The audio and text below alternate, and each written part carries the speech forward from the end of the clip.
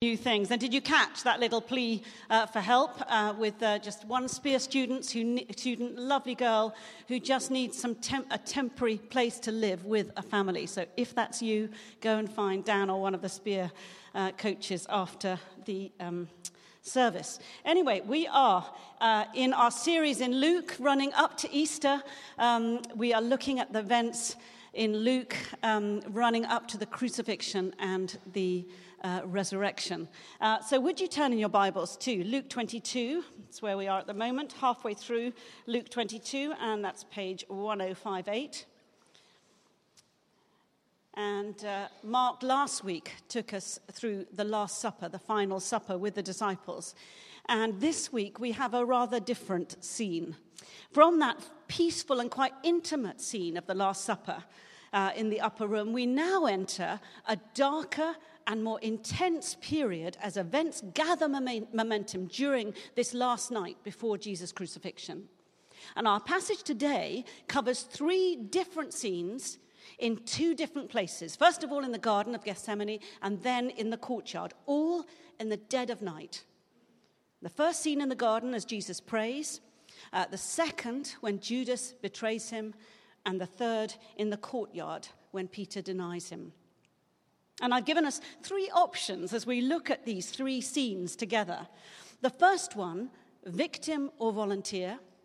The second one, remorse or repentance. And the third, failure or follower. So, first of all, Jesus.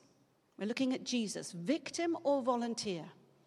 Was he a victim in all of this, in all of these events, or was he a volunteer? And the first scene takes us into the Garden of Gethsemane on the Mount of Olives. Jesus leading his disciples there after their supper together. Jesus desperate to find a quiet place, it seems, to spend time with his Father. His disciples desperate, it seems, to find a quiet place for a few hours kip. Let's just read it together, shall we? So we're going to start from verse 39. Jesus went out as usual to the Mount of Olives, and his disciples followed him. On reaching the place, he said to them, "Pray that you will not fall into temptation." He withdrew about a stone's throw beyond them, knelt down and prayed, "Father, if you are willing, take this cup from me. Yet not my will, but yours be done." An angel from heaven appeared to him and strengthened him. And being in anguish, he prayed more earnestly, and his sweat was like drops of blood falling to the ground. When he rose from prayer and went back to the disciples, he found them asleep, exhausted from sorrow. "Why are you sleeping?" he asked them. "Get up and pray so that you will not fall into temptation." And as Jesus enters the garden, it seems as though a darkness and a horror comes down on him way beyond anything he could have anticipated. Our passage says, did you notice, he was in such anguish that his sweat was like drops of blood falling to the ground. We sometimes say to people, don't we, when emotions are running high, we say, okay, don't burst a blood vessel. And we say that because actually it's a known fact, isn't it, that when people are in a state of extreme stress or anxiety, capillaries near the surface of the skin can actually burst.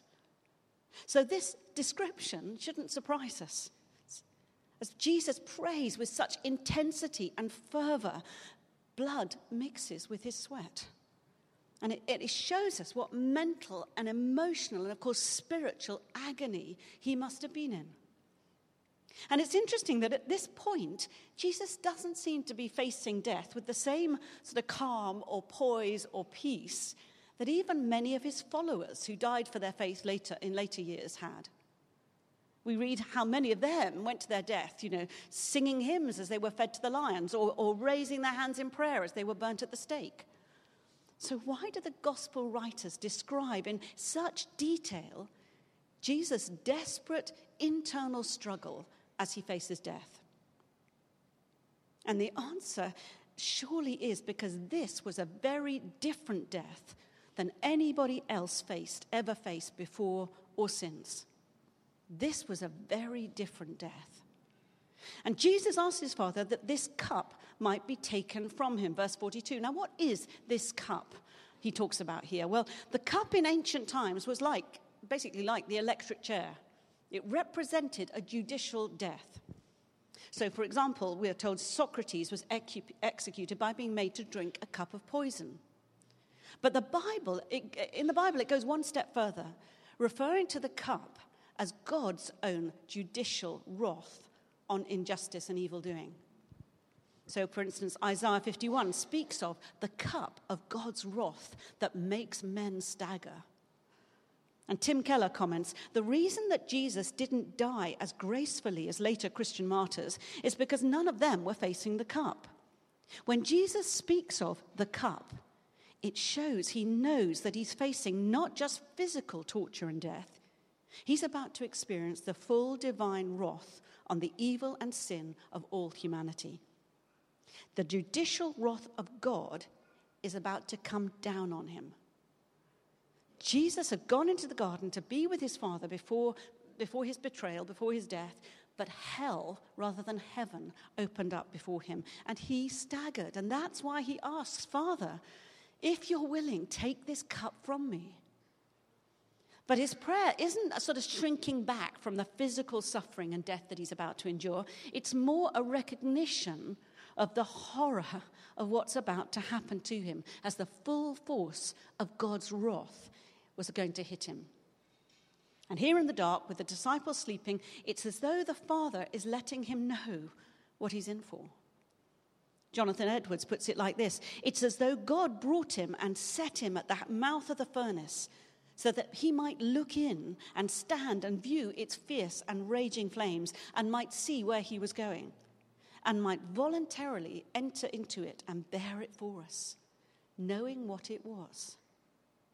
If Jesus didn't fully know before he took the cup and drank it, it wouldn't have properly been his own act as a human being. But when he took the cup, knowing what he did, it made his love to us infinitely more wonderful and his obedience to God infinitely more perfect. Jesus went to the cross willingly, not as an unfortunate victim of human justice or divine cruelty. He went willingly, voluntarily, knowing what he was heading for, willingly surrendering to the Father's will. And yes, he'd known throughout his life that he would suffer and die. He talked about it many times, didn't he? But it's as though only now, with this experience in the garden, he truly grasps what he's about to endure. And so when he goes to the cross for us, he goes with first-hand knowledge of what will happen. He now fully understands the Father's will. And that makes Jesus' action the greatest act of love in the history of the world. And that makes his prayer all the more extraordinary. You know, knowing what he's heading towards, he has to ask, Father, if you're willing, take this cup from me. But knowing also what he has to do, he says, yet not my will, but yours be done. You know, it's the most stunning and unexpected prayer. A prayer that's brutally honest, not hiding anything, and at the same time absolutely submitted to the will of God. You know, there's no cover-up, there's no false piety, there's no self-pity, but also no hesitation. As he says, yet not my will, but yours be done. At this moment, Jesus sets his face to the cross, knowingly, willingly, selflessly, and deliberately. Not a victim, but a volunteer, in active obedience to his Father's will and as the ultimate act of love for you and me. And as Jesus commits to this most monumental of prayers, where do we find the disciples? Sleeping. And Jesus has to say to them, as he might well say to some of us today, why are you such dozy Christians? Why are you so complacent, so prayerless, so passive? And that's the least of their failures on this final night, isn't it? We now move on to the terrible betrayal, the complete desertion, the awful denials. Spiritual failure on a massive scale by two of the disciples in particular, Judas and Peter.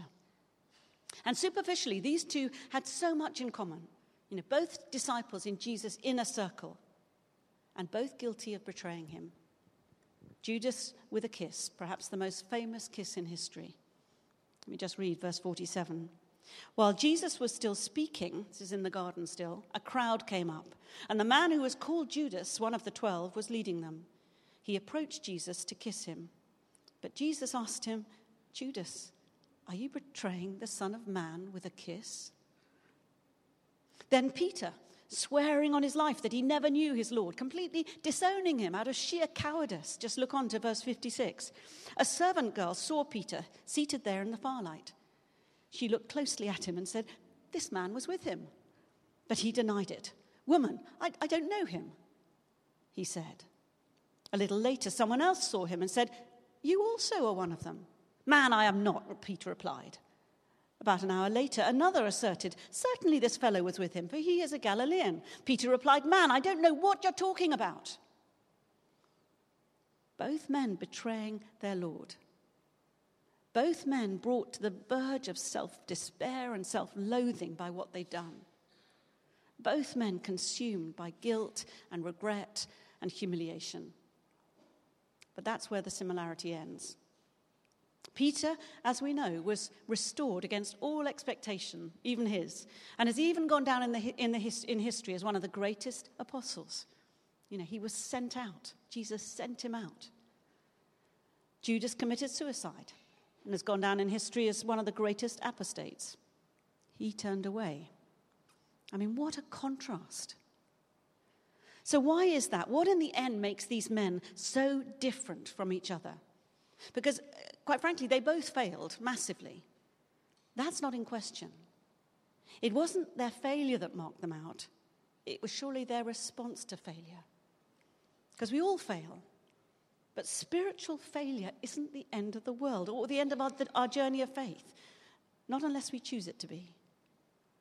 In a very real sense, it's not failure that condemns us, but the way we respond to failure.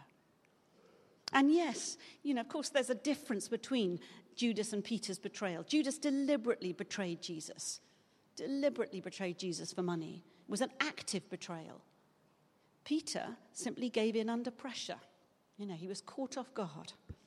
Two different kinds of failure. But we today, we still fall into both. We so easily fall into both, don't we? Active rebellion against God on the one hand, or passive surrender to peer pressure on the other.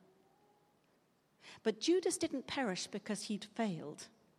He didn't perish because he betrayed Jesus, in that most callous and awful way.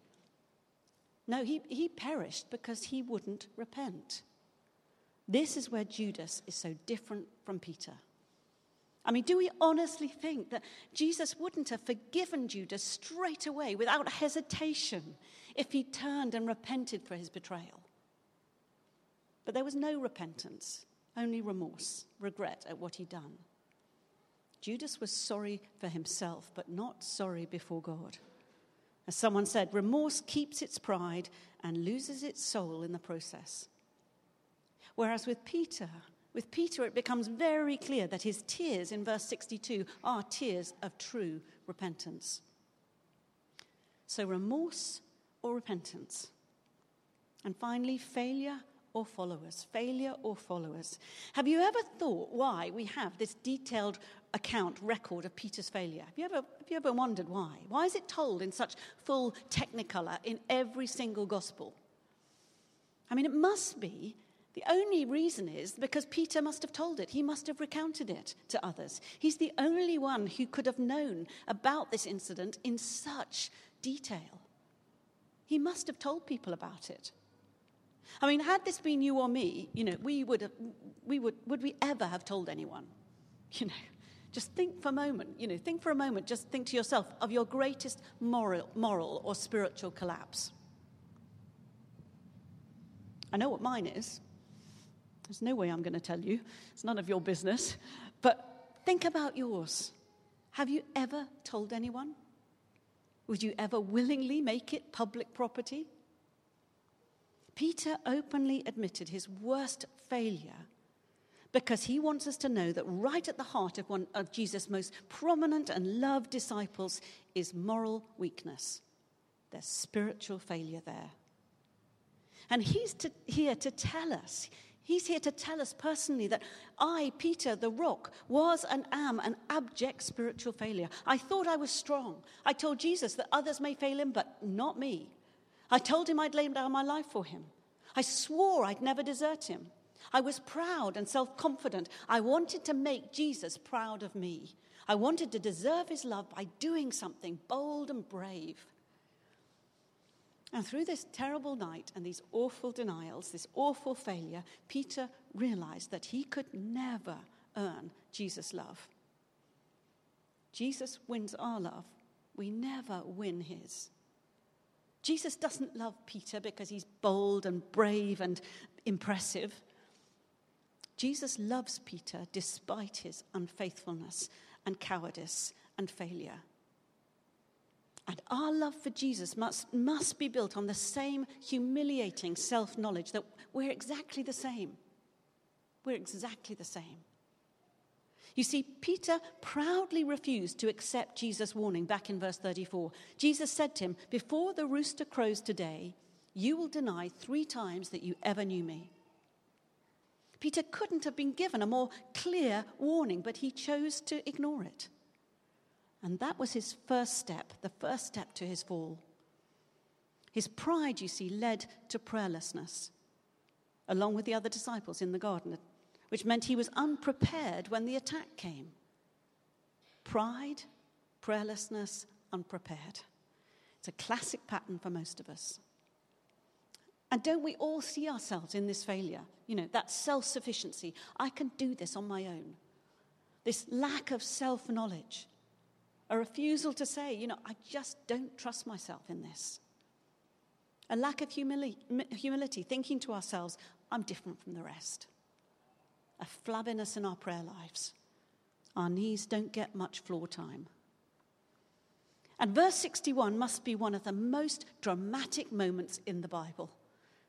The Lord turned and looked straight at Peter. The Lord turned and looked straight at Peter. Now, what do you think was in that look? Was it reproach? Was it disappointment? Was it condemnation? Was it disdain? I suspect more than anything, Peter saw love there. Love for a failure. Love born not out of admiration, but love born out of a heart whose very nature is love, who pours love into us when we deserve the very opposite. That look that makes us weep for our sins, our failings. That look that reminds us Christ not only took our pain on the cross, but he took our shame. And with that look, a look that Peter must have remembered for the rest of his life. Peter knew without a doubt that he was deeply and undeservedly loved. And with that look came tears of deep repentance, verse 62. He went outside and wept bitterly.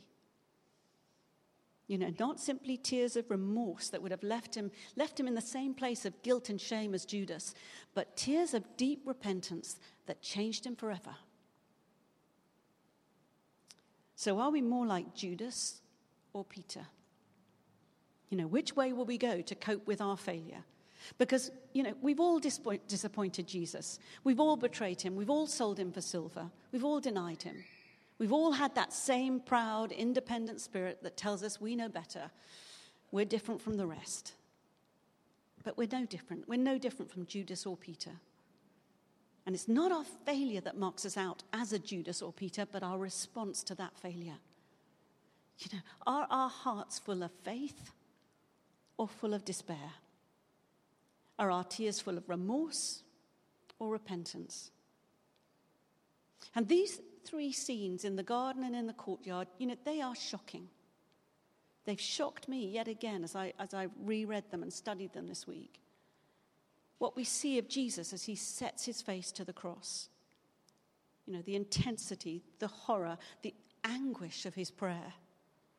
What we see of the disciples as they fail him one by one. And at this point in the story, it feels as though the enemy has the upper hand. Even Jesus, we're told, needs an angel from heaven to strengthen him in this hour. And as the enemy closes in, he brings about betrayal and denial and chaos and failure. Jesus says in verse 53, this is your hour when darkness reigns. You know, this is a dark period of time. It's very dark. And for a moment, we see Jesus recoiling from the horror of the cross. We see him isolated and alone in his worst hour. We see him betrayed to the darkness. We see him deserted by his closest friends. But through it all, Jesus remains utterly sovereign. Even in the apparent victory of evil, he surrenders himself voluntarily, now knowing full well what lies ahead of him. He's obedient. In his darkest and most terrible hour, he bows to the Father's control. Not my will, but yours be done. He stays calm. He stays calm when chaos is breaking out all around him as Judas and that mob enter the garden. Jesus even stops the mayhem, verse 51. No more of this, he says. And in the middle of all that chaos, he stops and heals a man's ear. He's forgiving. He doesn't condemn either Judas or Peter for their actions or the disciples for sleeping. We've seen Jesus, not a victim, but a volunteer. And we've seen Peter failing, but we know it's not the end of the story. And we've seen Judas, remorseful but not repentant. And we know the end of that story too. And what about us? How often can we feel that life is against us? You know, when everything is stacked up against us, do we say, I'm a victim of my circumstances? I'm just a victim. Do we blame God? Do we turn on others? What do we do? And when we fail, when we mess up, do we just wallow in it? Do we give up? Or do we get up and follow? In fact, it shouldn't really be failures or followers. It should be failures and followers. You know, we could be both. We are both. And when we're rebelliously disobedient and defiant of God, when we've deliberately gone our own way, done our own thing, do we just express remorse? Or do we know what those tears of repentance feel like? Because we have a Savior. We have a Savior who understands our weaknesses. We have a Savior who set his face to the cross, knowingly, willingly, deliberately, and selflessly, and most of all, lovingly. He did it out of love. Not because he had to, but because he chose to be part of God's amazing rescue plan for you and me. So shall we stand? And as the band comes up, let's just take a moment, just maybe personally. I think this needs a personal, more intimate response for each one of us, just as we consider for ourselves what God has done for us, what Jesus set his face to do for each of us, because he loves us. And some of us need that spoken over us again this morning. And just in your own way, just let's close our eyes. Let's just focus in on this. It's just between me and you, Lord. You know where I am. And if I need to know that love, that deep and undeserved love that you want to pour into my life yet again, Lord, I want to receive it now. I don't want to go on doubting. I don't want to go on trying to earn your love, trying to prove myself. I want to just receive it. And if that's you, I just encourage you, just as we sing this next song, just to receive again, believe again, that there's nothing you can do. God's done it all. And if those of us who feel that we are unlovable, we know we failed, we know too well that we failed, and we feel maybe in some way, some sense that we feel there's no way back, no real way back. We'll never get back to where we were before. We've spoiled things. We've spoiled that relationship. And again, God wants to say, you just have to come to me. You just have to come to me on your knees and just tell me about it. Because there is a way back. And there is hope. And the enemy would like to keep us in that place of failure, keep us in that place of saying, there's nothing I can do. Keep us in that place of self-pity and blame and pride. And God teaches us here what true repentance looks like and true restoration. And so, Lord, we want to give up our independent spirits, our self-sufficiency, our pride. And for those of us who find grace a hard thing, help us, Lord, help us just to receive. Right now, help us to receive the love that sent Jesus to the cross for us. And right now, I just have a sense that for some of us, we need to say that prayer, yet not my will, but yours be done. And I just had a sense that for some of us, we are in a struggle. We're in a struggle. And we've been fighting God. We've been wanting maybe some particular thing. We've been asking a prayer, asking for something, and we can't see it happening. And God is just saying, look, say that prayer. Yet not my will, Lord, but yours be done. Submit to me. He's a Father who we can trust. He's a Father who loves us. Not my will, Lord, but yours be done.